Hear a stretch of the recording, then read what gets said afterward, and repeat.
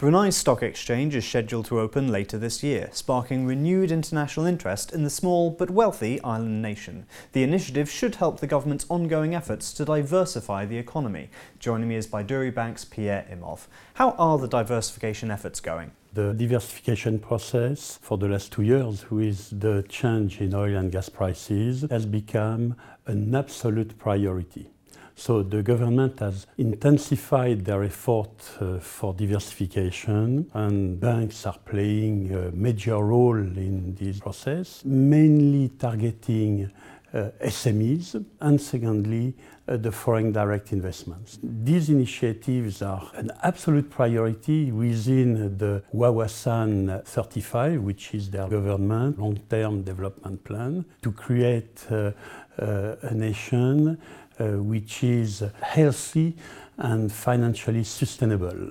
How is Baiduri Bank playing a role in that? We are very eager to finance the short-term needs of companies. We're also very eager to finance some of their long-term needs, to develop their business, to finance a new project, etc. We know our clients well, the relationship is very personalized, we understand their needs, we are able to propose solutions which corresponds to their need. For example, for very small enterprises, we have launched a product called Merchant Suite, which is offering to our small clients the possibility to transact online, to receive payments online, without having to create their own website. Attracting foreign direct investment, another important role that banks need to play in the diversification efforts. How are you achieving that? The whole banking system in Brunei is very strong,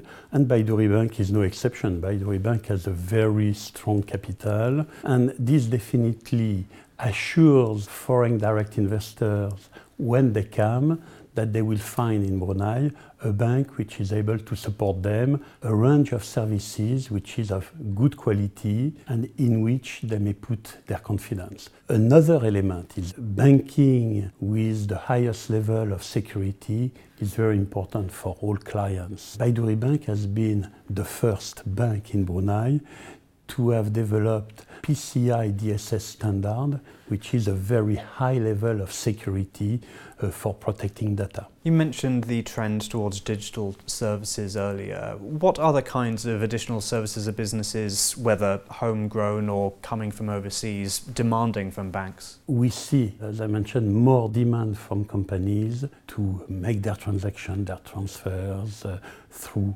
internet banking. When they have retail clients, they like to offer services online, and banks behind the scene are offering the technology to allow these companies to process their payments online. What I think we'll see more and more is development of new methods of payments, and we are working in order to offer in the future to our clients this new method of payment. And what are the latest trends in the retail banking environment in Brunei? The Brunei retail market is for banks quite sophisticated. Bruneians are wealthy, they travel, they know what's happening all around the world, so we have to be always very advanced in terms of our offer of products in the retail segment. We are the first bank many years ago to offer internet banking services, and mobile banking is an area where we move fast and where we are developing strongly our presence. And in Brunei, we have been also the first bank to launch PayWave, this new technology. Our clients like to tap, pay, and go. These are technologies that we are using more and more in Brunei for our retail clients. Pierre, thank you very much. Thank you.